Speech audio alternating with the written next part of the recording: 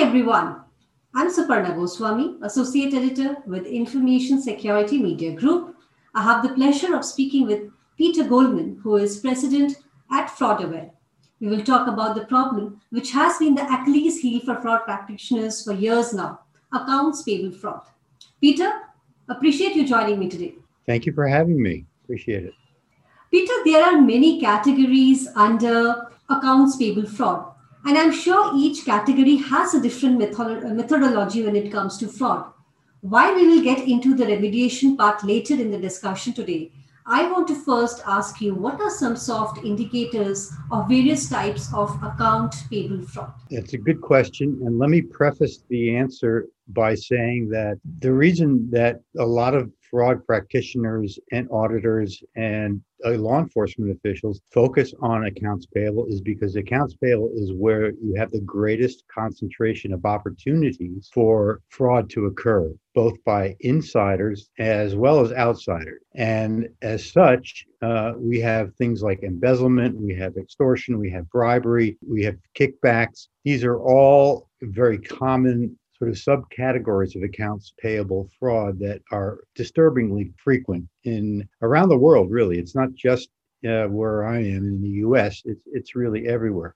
So to answer your question against that backdrop, some of the soft indicators that employees and managers should be looking out for in the terms of screening for suspicious activity in accounts payable include employees who are living beyond their means, employees who are known to have, for example, modest salaries, but they're driving very expensive sports cars or coming to work with designer clothes and that sort of thing. The explanation could potentially be that there was an inheritance or a sudden windfall of some sort. But very often the answer is that there's a fraud that they're committing that's enabling them to support that kind of lifestyle. In addition, there are very common indicators in terms of substance abuse and other addiction issues. Beyond that, there are a number of other things. Employees who suddenly begin to show unusual behavior in terms of the work quality, that they're no longer producing the same quality of work that they are normally producing. Their attendance at work is erratic. They start coming in late, they leave early, they take a lot of sick leave. Those are often, again, people who are committing fraud in order to enhance their quality of life, their lifestyle, and are taking time off to enjoy that. So those are a few of the more common soft indicators. We also call them synonymously behavioral indicators, which is sometimes helpful to identify them. Sure, Peter, interesting. So we did speak about the soft indicators. What I also wanted to understand is what are some hard indicators for organizations to understand, okay, there is an accounts payable fraud that is taking place? So the hard indicators are, well, let me just say, both the hard indicators and the soft indicators or behavioral indicators are collectively, we refer to them in the anti-fraud area as red flags of suspicious behavior. In this case, specifically suspicious activity that could indicate an accounts payable fraud is underway. So as you might imagine, the behavioral indicators are probably a little bit more difficult to identify because they are more subtle. They don't necessarily, it's easier for employees who are committing fraud to disguise those things. But with hard indicators, with hard red flags, these are tangible. And these can be identified very effectively in a number of ways, which we'll talk about. But first, let me identify some of them. Some of them include, I mentioned earlier, kickbacks are a significant component of accounts payable fraud. So if you suddenly see that prices being paid for a specific product or service that the company or organization purchases on a regular basis, that could be an indicator, a red flag, that there is a collusive arrangement in which your internal procurement and accounts payable team are in collusion with a corrupt outside vendor or supplier, and they are essentially providing what you might call, quote, permission to that vendor to submit fraudulently inflated invoices, even though what they're delivering is the same quantity and quality of product. So that's one very strong and relatively easily identifiable red flag of accounts payable fraud. Another might be, and that could also entail bribery. There's a very thin line between the difference between kickbacks and bribery. Typically, bribery is initiated by the outsider, in this case, the vendor, whereas kickbacks can often be initiated by the accounts payable and procurement team. Another red flag that's common in accounts payable fraud is a sudden spike or jump in the amount of product being purchased as compared with previous months or reporting periods. That would again indicate a potential fraudulent arrangement, a collusive arrangement between your internal accounts payable and usually procurement staff on the one hand, and again, a corrupt vendor on the other hand, where the vendor is again being permitted to deliver excess product in exchange for a kickback to the internal team. So those are two. There are a number of others that would include perhaps sudden shift in vendors. If you have a vendor that has been, I would say, loyal to you, has been very consistently providing quality product, quality service, and has been working with you for quite a long time, and suddenly is replaced by a new vendor for not immediately apparent reason, that could again be the product of a kickback whereby the new vendor has paid a bribe, or there's a kickback arrangement with your internal accounts payable and procurement staff to switch vendors and essentially to switch the account from the old vendor to the new one. Now, it's important to know here that it's a little bit risky to jump to any conclusions about whether these kinds of red flags specifically indicate fraud, because they may not. In some cases, there may be legitimate explanations for these sudden changes, these sudden red flags. For example, if you're suddenly receiving, say, 10 or 15 or 20% more product than has been the pattern over the past number of months or quarters, that could be because there's then a sudden spike in demand on the part of your customers and collectively, and you've had to suddenly accelerate your supply chain in order to accommodate demand. So there, what we normally say, and professional fraud investigators will tell you, you want to, in addition to identifying the red flag, you want to take a step further to do some informal investigating. Now, the reason I say informal is because what you're doing is you're asking the employees, who are the ones at the front line and are most likely to identify these red flags before anyone else, to look for additional tangible evidence of the potential fraud. Look for documentation, for example, that may show alterations to cover up an increase in pricing or an increase in quantity of product delivered, to unusually particularly frequent communications between procurement and accounts payable staff on the one hand and your outside vendor. These are some of the things you have to look further before you jump to conclusions and start accusing people falsely. Okay. So Peter, you must be interacting with many practitioners. What are their pain points when it comes to handling accounts payable fraud?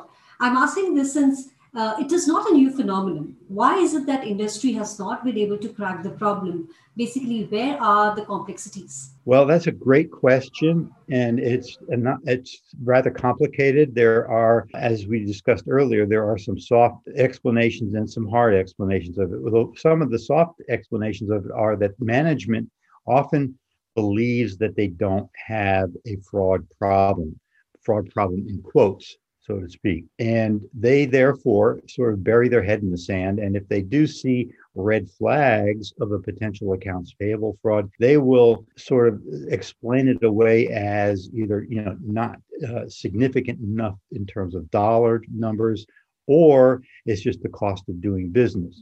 So this is what we would call sort of a management myth with regard to the reality of accounts payable fraud, or many other kinds of fraud for that matter as well. Another pain point, as you point out, is the difficulty in obtaining credible indications of fraud, credible red flag indications of accounts payable fraud, by which I mean, as I mentioned, typically the employee on the front lines, which is in this case, somebody who works within your accounts payable department, is going to be the one who first notices that something is suspicious, something is wrong, something is not quite right with a specific accounts payable transaction, with a specific invoice, for example. Your accounts payable people are going to be the first ones to notice that. Now, the challenge for fraud investigators and practitioners is we need those employees to report that suspicious activity up the chain of command to management, where the decision to launch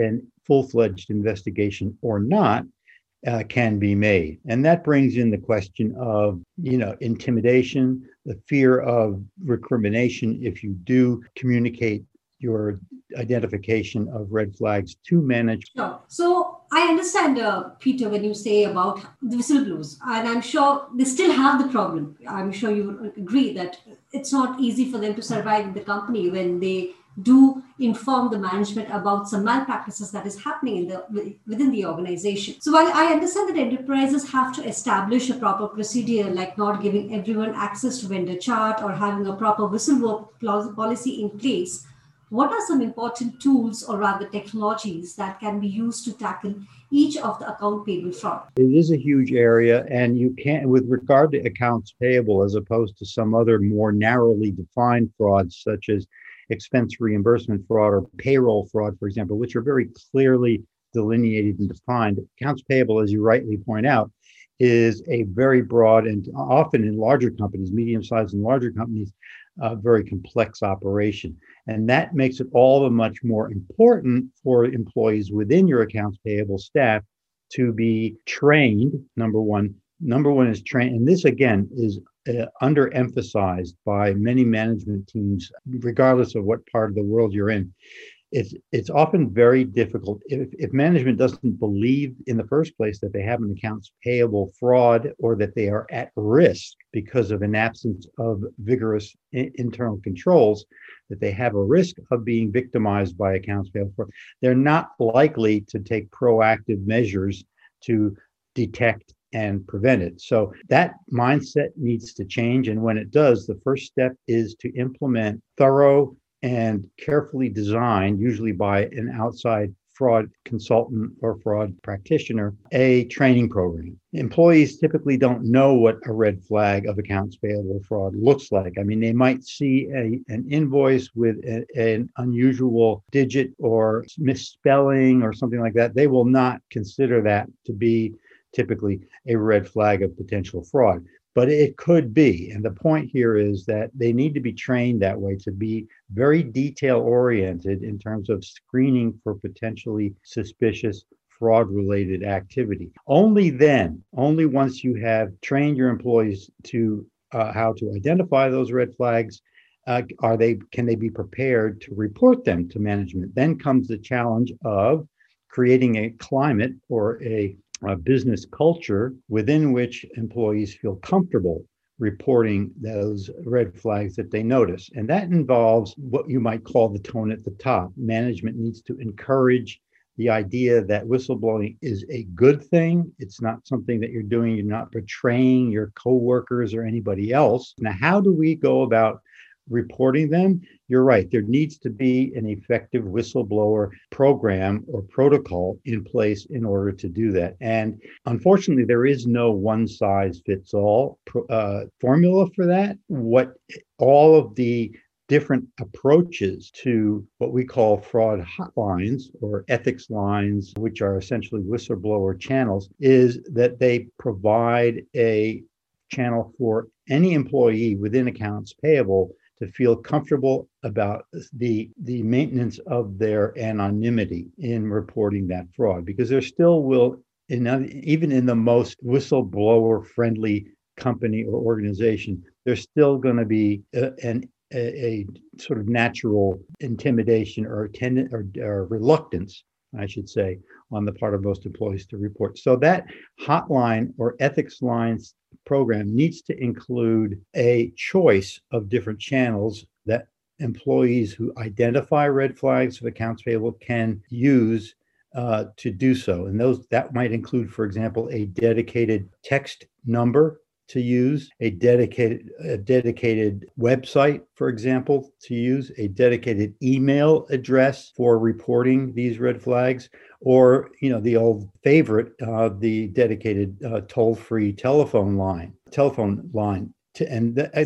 All of those require trained personnel on the receiving end to be able to field those calls, which is another issue entirely. But suffice it to say, in answer to your question, the best way to encourage reporting of red flags of accounts payable up to management is to provide this kind of a choice of different channels, hopefully one of which at least will be acceptable and comfortable to the reporting employee. So essentially, you're saying that mainly what is required are policies in place more than the technologies that can be leveraged. That is correct. The policies are indispensable. They are critical. Without policies regarding the mandatory training, for example, of employees in how to recognize red flags of accounts payable, without the policies in place, not necessarily requiring, but encouraging employees who do identify red flags to report them as quickly as possible, you're not going to get very far.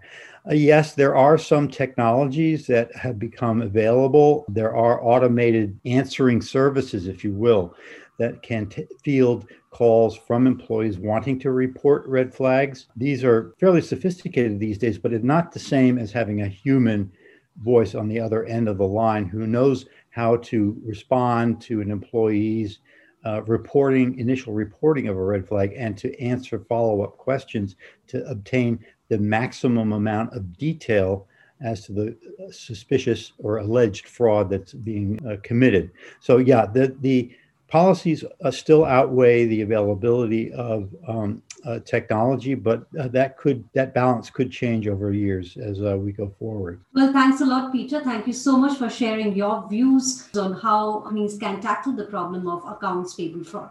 Thank you so much. Really appreciate it. My pleasure. Thank you very much. You are listening to Peter Goldman for ISMG. This is Suparna Goswami. Thank you for listening.